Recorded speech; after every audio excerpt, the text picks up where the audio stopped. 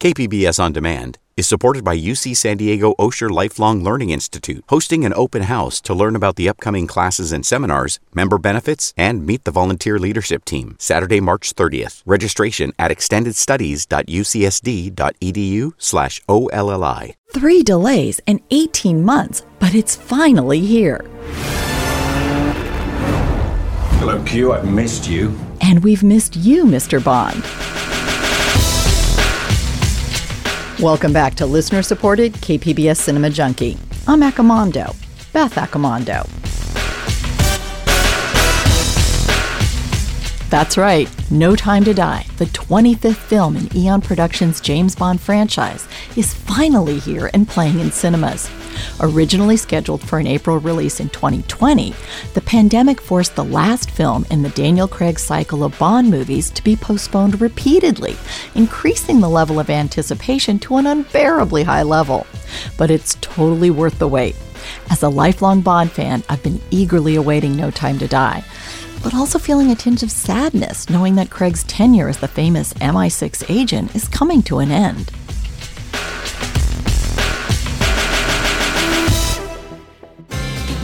To discuss Bond's final mission and to explore 007's cinematic and literary dossier, I've brought in a pair of special agents. My guests for this Cinema Junkie episode of Part 1, Bond, James Bond, are a pair of espionage aficionados, both of whom are regular contributors to Shane Whaley's Spybrary podcast. I'll discuss No Time to Die with Gary Dexter, and then Jeff Quest will join the conversation to consider the Bond franchise. But first, I need to take one quick break, and then I'll be back to look at the fantasy spy world in this Cinema Junkie episode of Bond, James Bond. To take us into the break, here's Eric Leonardis with a Share Your Addiction.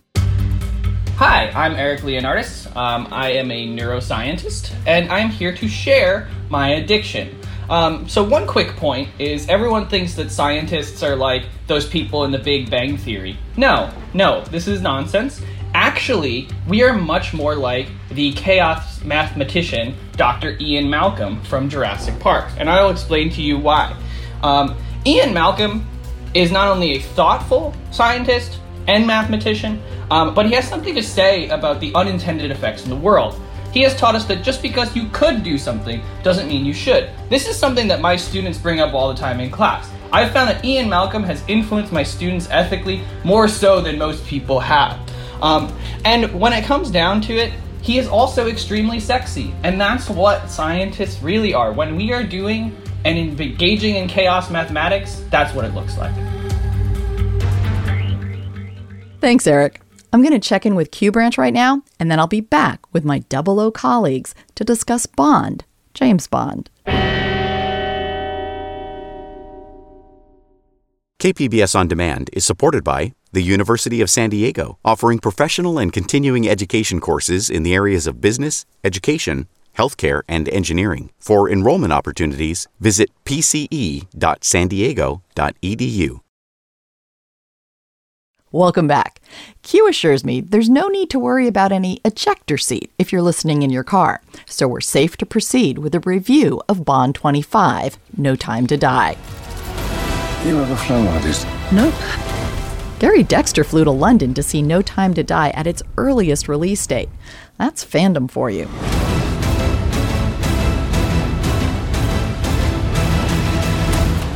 And Jeff Quest describes himself as a huge fan of spy novels and runs Spywrite.com, a website dedicated to spy fiction and nonfiction in all forms, movies, TV, and books. To start the podcast, I spoke with Gary shortly after he'd seen No Time to Die for the second time in London. Here's our spoiler-free review of the film. And before we talk about the film, I wanted him to describe the atmosphere in England surrounding the release of the movie. It's crazy the way the nation has embraced Bond this time is very similar to Bond mania in the height of the Connery era. You can throw a stone essentially and hit some sort of Bond tie-in or promotion. Your watch. How strong is it? Fairly strong. We haven't had the time to test it properly, just be careful. This is going to go brilliantly. Omega shops have got the gun barrel motif on there.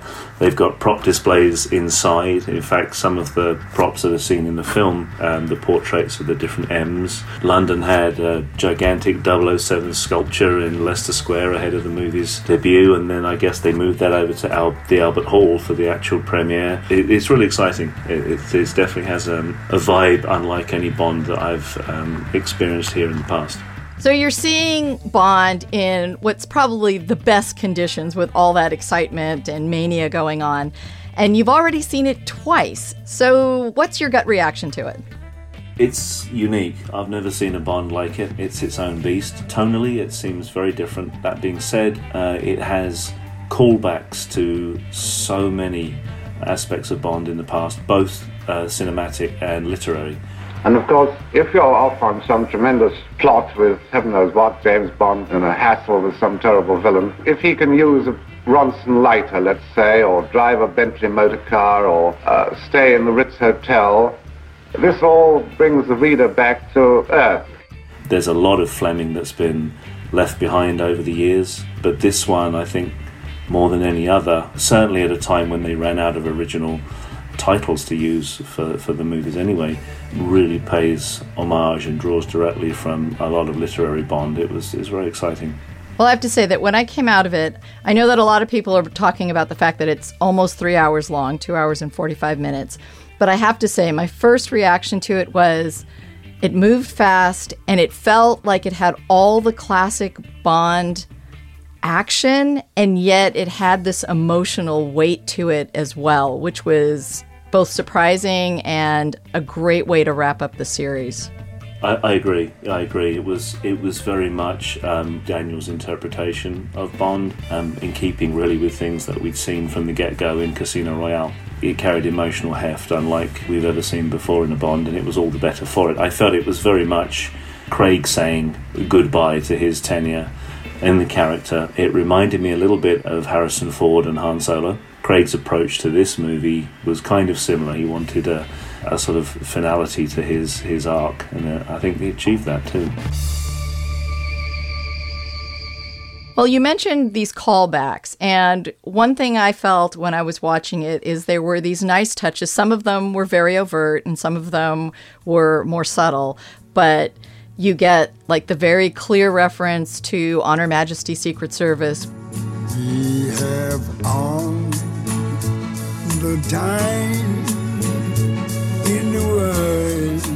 And then you get other things that are a little more subtle where he's in Jamaica, which can reference both the location of a couple of Bonds and also the fact that Ian Fleming himself was in Jamaica. So it was like these Easter egg kind of things going on. It certainly was, and it began from the moment the credits dropped with the Dr. No-style dots appearing on the screen.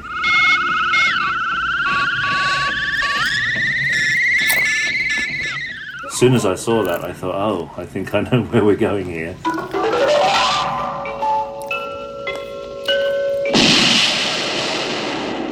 And as you say, it ran throughout, yes, very much the line from Majesty's, but also a lot of reorchestrations of Majesty's soundtrack in there as well from that point and elsewhere in the movie, and it was absolutely littered with callbacks. We had a copious amount of Aston Martins, including the DB5, has almost become traditional in this era, but of course we had the Living Daylights era Aston appearing as well. What I thought was really surprising was the Cuba setting was almost a callback to Die Another Day, and I would have thought if you're avoiding callbacks that would be the one to avoid, but I guess not. So it was it embraced everything. Cuba. It seems Mr. Tsao has lost himself in Havana. If you find him, say goodbye from us. With pleasure.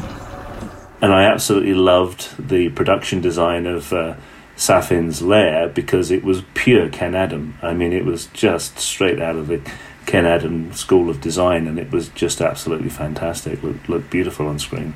Yeah, it did remind me when they have this section, I won't give anything away, but there's a point at which something opens up and it looks very much like the volcano lair in You Only Live Twice. And I was going like, oh, that kind of calls back to that. Open crater.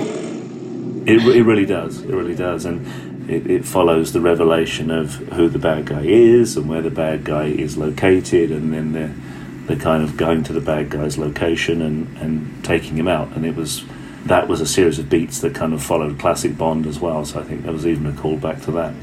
But one of the things that I enjoyed about this is I felt it moved Bond into a more contemporary era in terms of how the female characters were, but without that kind of in-your-face way that they did it in some of the Pierce Brosnan ones where, I think M calls him out for being a dinosaur. Because I think you're a sexist, misogynist dinosaur, a relic of the Cold War, whose boyish charms they wasted on me obviously appeal to that young woman I sent out to evaluate you. Point taken. Not quite 007. Moneypenny yells at him for being a chauvinist pig. This sort of behavior could qualify as sexual harassment. Really? What's the penalty for that? Someday you have to make good on your innuendos. After you, Moneypenny. No, I insist. You first. This was much more kind of organic. You just have female characters who seem to be about to behave in the way we typically expect in a Bond film, but then they don't. But they don't do it in this way of this kind of very strident, we're going to make a feminist statement. It's just like, hey, you expected me to be one thing, and I'm another. The world's moved on, Commander Bond. You were 00? 2 years. Nomi is highly skilled, slightly cocky. You get in my way, I will put a bullet in your knee. The one that works. There's a young lady in Santiago I want you to meet. Paloma? You're late. Very much so. I think none more so than Ana de Armas's role. Her character is set up to be extremely ditzy, just the way she communicates and what she tells Bond and her style. And we find out that, yes, that might genuinely be the character's nature, but it's no reflection on her competency. Yeah, I agree. It was very much defying expectation, leading you one way and then taking you somewhere else. It was very, very good, and I really enjoyed Nomi as well, and the way she interacted with Bond and the evolution of the relationship on screen. It was much more credible for a male-female character interaction. She was forthright and a confident character in her own right, without being sort of obnoxious or undermining Bond's fundamental nature, which really can't be too modern era, I think. It's got to be, Bond has to be true to his nature and then confronting and interacting with 21st century women characters, and that reality defining the direction that the plot goes in. And I think they did a fantastic job with that. I really enjoyed it. Yeah, because a couple of times we have instances where he thinks women are coming on to him, or he thinks that he's going to be in some sort of sexual situation, and it's completely diffused with a bit of humor and kind of this sense of like, yeah, you're getting a little old, and this whole kind of trope is going away, but we'll play with it still. Definitely, yeah. And in fact, I thought that might be one of the literary callbacks because, of course, in the literary Moonraker, Bond doesn't get the girl, and Gala Brand doesn't sort of fall into his arms as so many had at that time, and that the way these characters were interacting with him and the outcome kind of put me in mind of that as well. I feel on a certain level, Barbara Broccoli has done what Kevin Feige did with Marvel, is she's brought this sense of this overarching storyline across multiple films, creating this kind of Bond universe where a character may come in, exit, come back. But we feel there's this kind of sense of these films all go together in a very complex and clever way. Yeah, definitely. I had the same reaction because we've always sort of accepted Bond. In the back of our mind, we kind of ignore the fact that he looks different every few years, and there's always some very, very loose, I admit, but some sort of continuity through it, and a game that we could always play, which was to say, well, if I look at the way everything's changed as a reaction to the modern world, the reality, how do these movies all fit together into some sort of continuous timeline for a single character? And they haven't often mentioned the past. I mean, there was in For Your Eyes Only, if I'm remembering correctly, Bond visits Tracy's grave, but there's not a lot of overt reference to continuity in it. Again, in Daniel's era, we have mention of Vesper, but even so, when you think, well, Casino Royale is at least a semi-reboot, so does that mean if we look at the arc of all the other movies and ignoring the fact of their sort of contemporaneous setting, that we can plug these all together into one timeline that sort of begins with Casino Royale and moves forward? This kind of 5-film arc changes that completely. And you know, for a long time, many people have said, wouldn't it be fun to go back in time and do a pure Cold War era Bond? And then everyone has said, well, that's never going to work. You know, he has to evolve and stay with the modern era. But now, really, in a post-Daniel world, we could do that. And that actually could be an awful lot of fun. I mean, again, looking at Marvel with Captain America, we visited his life at lots of different times. You could do this with Bond as well. I think really anything's possible after this.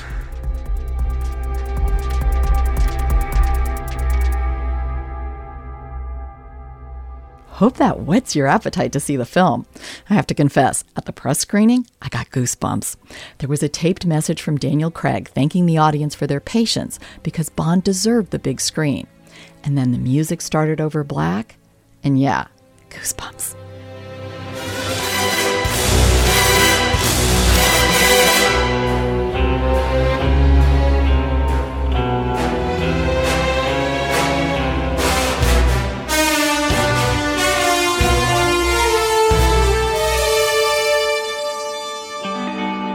I need to take one last break, and then I'll be back to look at the fantasy spy world of James Bond on screen and in the books with Gary Dexter and Jeff Quest.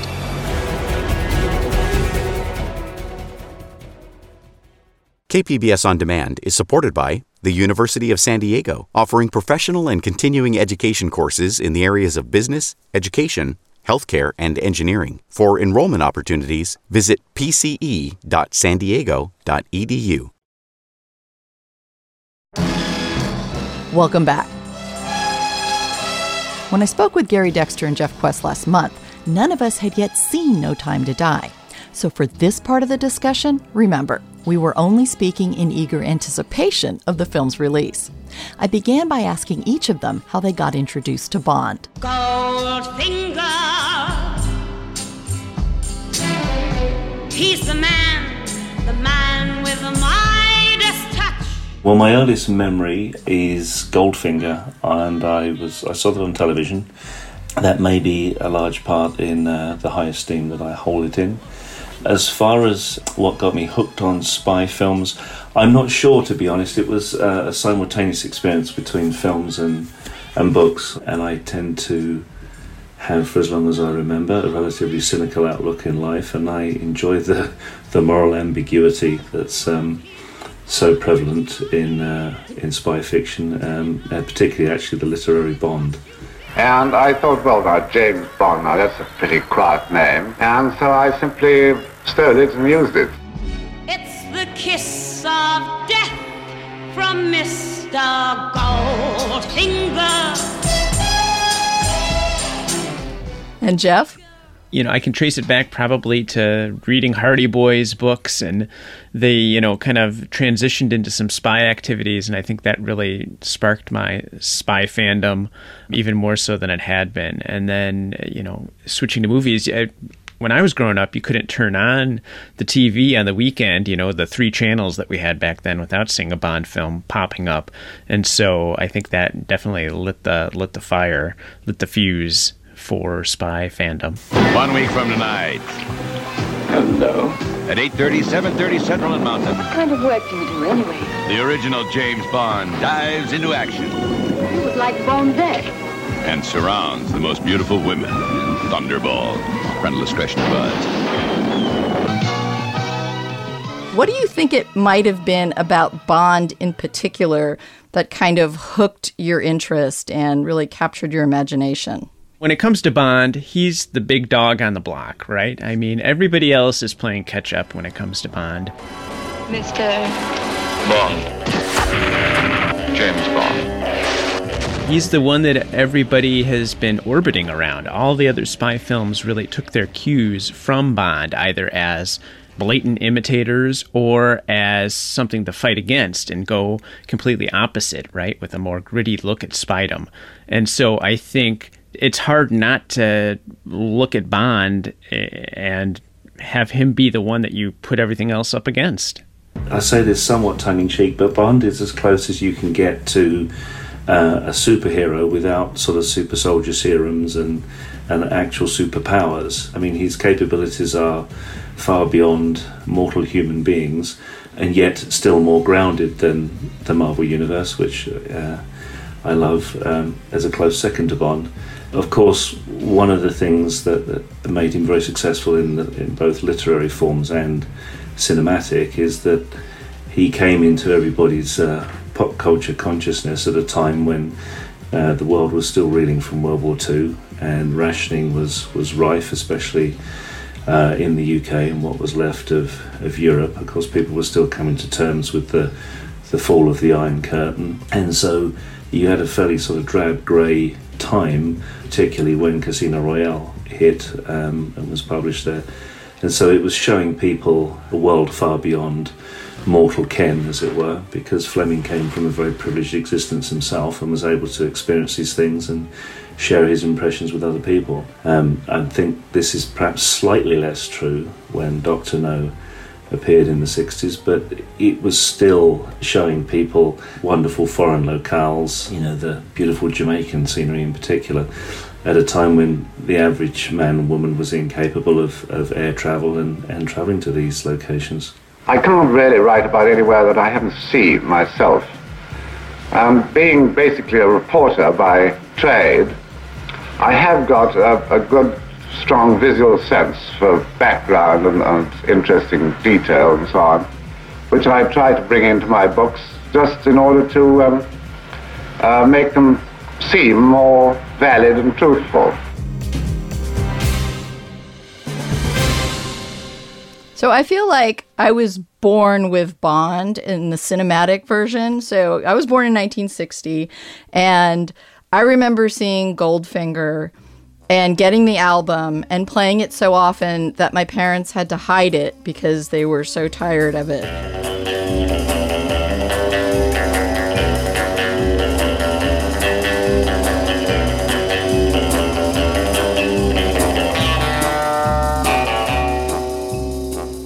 I'm just curious, what do you think kind of led to it being this? Because it was kind of an instant success. When Dr. No comes out, it was a big hit. And it feels like there was something going on that just, I know that also, you know, John F. Kennedy reading the books kind of gave it an extra buzz because, you know, that kind of legitimized this kind of pop entertainment.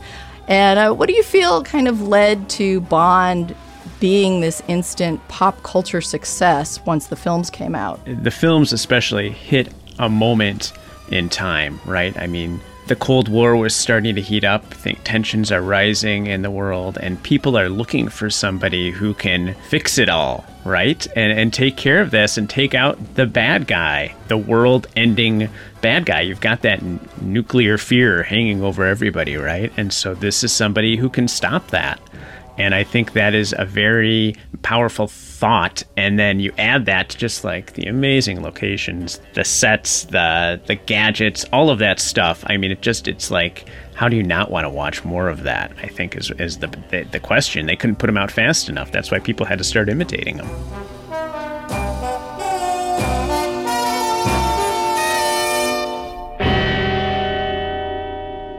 Yeah, I think Jeff makes an interesting point there. I think the frequency of production built a certain momentum which drove the success, but certainly, again, as far as the Cold War is concerned, you know, we were looking down the barrel of the Cuban Missile Crisis, so I think people were very hungry for some escapist righteousness, if you like. You are a clever, resourceful man, Mr. Bond. Well, thank you. Perhaps too clever. Twice our paths have crossed.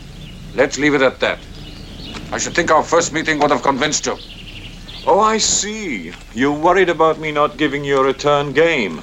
Bond had that, and in particular with Goldfinger, of course, that was the point at which they hit a formula which lasted for a very long time and became, you know, an absolute linchpin of Roger's era, where the whole plot would be a very sort of strong 3-act structure, and the third act, of course, would be the assault on the bad guy's gigantic base, and you'd end in this sort of big crescendo. And of course that became, as I say, a formula that lasted for years and years, and Goldfinger really struck the die on that formula.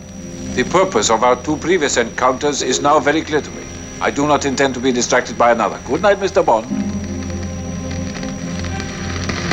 Do you expect me to talk? No, Mr. Bond, I expect you to die.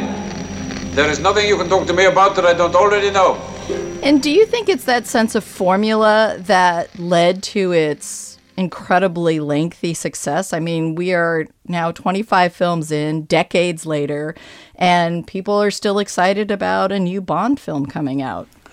I doubt it, because as we've seen in recent years, particularly with Daniel's tenure, the actual structure has definitely changed. I mean, even when Eon finally had the opportunity to go back and do Casino, it doesn't really follow that structure.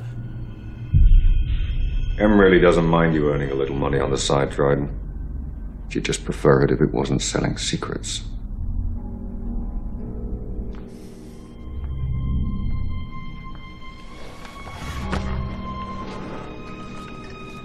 The theatrics are supposed to scare me. You have the wrong man, Bond. If Em was so sure I was bent, she'd have sent a 00. Benefits of being section chief. I don't know if anyone had been permitted a 00 status. No. Your file shows no kills.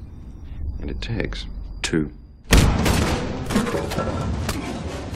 But I think what's essential is almost an accidental benefit, which is the necessity of continually recasting Bond. Mr. Bond. Oh, yes. Mr. Bond. My name's Bond. James Bond. My name is Bond. James Bond. The name's Bond. James Bond. And everybody that comes to the role brings their own interpretation to it. And of course the world has moved on a great deal since the Cold War. We don't have a Cold War as we know it back then anymore. So there's a necessity for the Eon team to continually reinvent and try to bring us a story that is escapist and yet is of its time, is contextually relevant. And I think that sort of recasting of Bond, bringing these new interpretations and the drive to kind of make the plots to a point contextually relevant is a key factor in its ongoing success. You made such a bold entrance into a little drama. Did I overcomplicate the plot? Who doesn't appreciate the occasional twist, Mr. Bond. James Bond. I'd agree with Gary, but I'd push back a little bit in that I think that there are certain formula elements that are essential to Bond, that make Bond Bond, and are part of what is the soothing element that make me want to come back to there, right? I mean, there's going to be these, the gadgets that he gets in each movie. Now, here's something I want you to use with special care. With special care. Everything you give me. Treated with equal contempt. Yes, I know, but that's an underwater camera. It takes 8 pictures in rapid succession by pressing that button there. Is that clever? But if you can take pictures in the dark with an infrared film, yes. There's the romantic interests, typically a good girl and a bad girl, if you want to put it that way, right? So that's another essential part of that. You're quite a girl, Pussy. I'm strictly the outdoor type. I'd like to think you're not in all of this caper. Skip it. I'm not interested. Let's go. What would it take for you to see things my way? A lot more than you've got. How do you know? I don't want to know. Isn't it customary to grant a condemned man his last request? You've asked for this. And you have the set pieces. There's going to be crazy stunts in each movie. And I think those are all essential elements that if you didn't do some of those things, and there's more of them, but you got to see him in a tuxedo, you've got to get that moment of some sort of game back and forth with the villain. I think those are things that, you can maybe goes light on one of those elements in each movie, but you got to have some sort of core of that. Otherwise, the audience is going to feel a little bit cheated.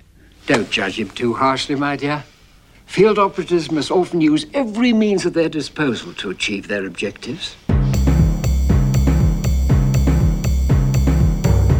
Well, that wraps up another edition of KPBS listener-supported Cinema Junkie. We just had too much to discuss to fit into one episode. But, like Bond, Gary, Jeff, and I will return 007 always comes back to finish this discussion of 007 and fantasy spies in Part 2 of Bond, James Bond. Remember to check out Cinema Junkie Presents Geeky Gourmet, where I show you how to make food themed to each podcast. The videos are available on the KPBS YouTube channel, and the latest one will show you how to make food themed to 3 of the locations featured in No Time to Die: Jamaica, Norway, and Matera, Italy. Not only that, but I'll show you how to make a cake with the famous gun barrel design of the 007 Open. I'd like to acknowledge the talented team that makes Cinema Junkie happen. Podcast coordinator, Kinsey Moreland. Technical director, Rebecca Chacon. And director of sound design, Emily Jankowski. Till our next film fix, I'm Beth Accomando, your resident Cinema Junkie.